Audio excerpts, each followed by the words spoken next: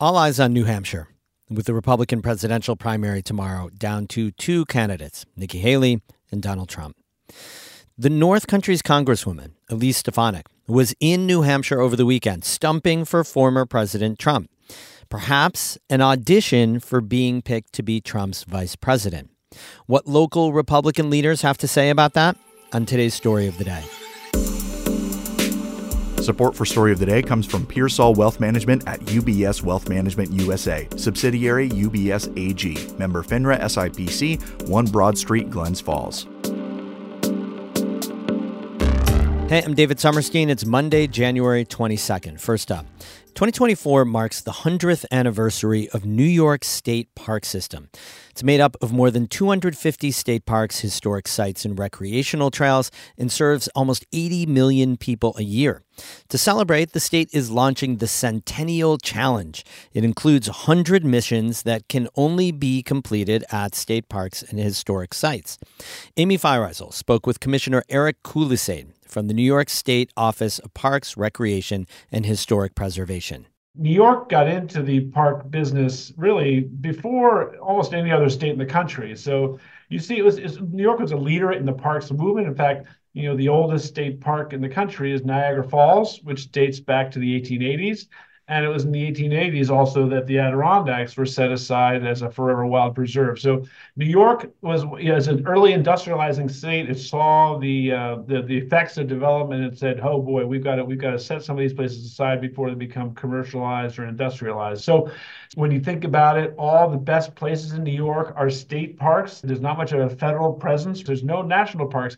It's because New York, by and large, made those into state parks before the federal government was even in this business. So can you explain for the average listener what the Centennial Challenge is, and how people can participate? We sort of defined or identified 100 challenges that people can do in honor of the centennial. And we're asking people to complete 24 missions out of those hundreds. One of the sample things is, hey, go camping at one of our 8,500 campsites. Or, go visit a park that you've never been to before and bring a picnic. Join a volunteer event. There are all kinds of things just to make people just think about the park system and maybe ask questions and have new experiences that they haven't had before. And what do you hope that people will get out of those experiences? I think there's a risk sometimes that people take our park system for granted. And I think that the point here is to have people look at the park system with new appreciation. We've invested a lot. There's been a transformation in our parks. Maybe people who haven't been to a park in a while to come back and see how we've upgraded and become and restored ourselves and become a whole different quality experience than we were 20 years ago. So I think the goal is to get people into the parks, get them enjoying them, and then a few lucky few will get some prizes for having turned in their winning sheet and maybe getting an Empire State Pass, which is our free parking pass valid across the state. That was Eric Kulisade from the New York State Office of Parks, Recreation, and Historic Preservation. He spoke with Amy Feiereisel about the state park system and the 2024 Centennial Challenge. You can find more information online at ncpr.org.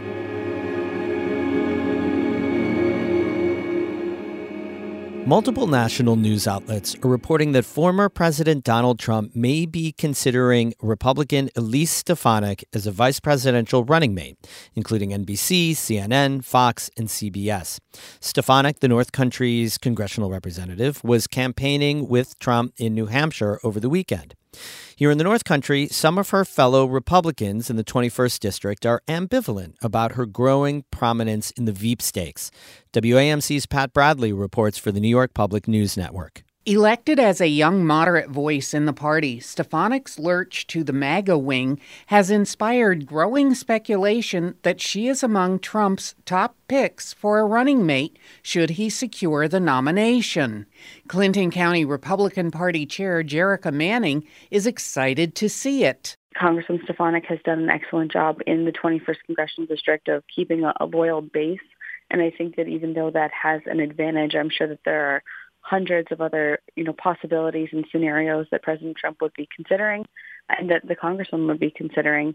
I'm confident if Congressman Stefanik were to take a position in D.C. or a different position in a cabinet that she would support and have a plan forward for the 21st Congressional District if and when she makes that decision. Essex County Board of Supervisors Chair Sean Gilliland called Stefanik, quote, a stalwart advocate for the North Country, unquote, in an endorsement released in 2022 by Stefanik's campaign. The Republican says Stefanik has not spoken to him about the speculation, but he thinks it's within the realm of possibility. The only thing that we have been doing is just kind of, speculating as to if she does leave the seat in Congress, how and who would we get another representative? Town of Moriah Supervisor Matthew Brassard, a Republican, says the chatter could lead to positive press for the district. I don't see how it could hurt this district.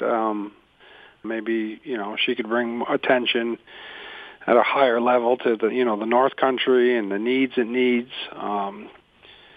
But I'm sure she's on his short list. There's no doubt she's been a big supporter of his through everything. So I'm sure she is definitely on his short list of potential VP candidates.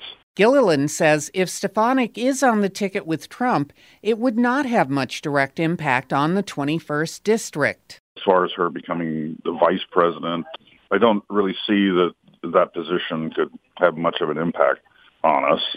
And, of course, if she became a member of the cabinet or something, unless she was selected at Homeland Security or something like that, I think the interaction with the 21st district would be minimal at best.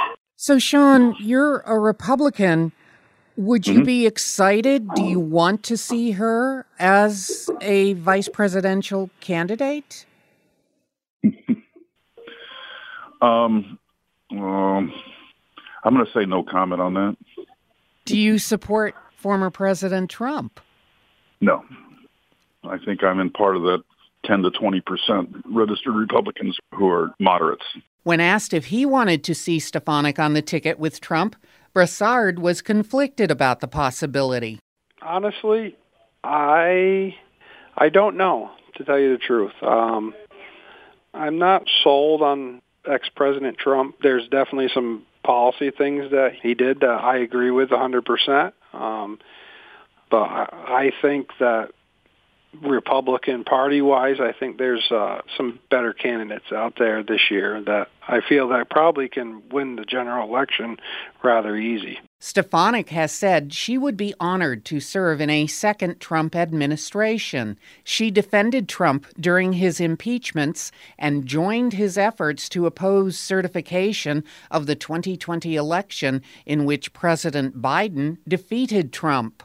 In Plattsburgh, I'm Pat Bradley for the New York Public News Network. We have more news all the time on our website, ncpr.org. Music today by Christopher Watts and Caretaker, both of Canton. I'm David Summerstein, North Country Public Radio.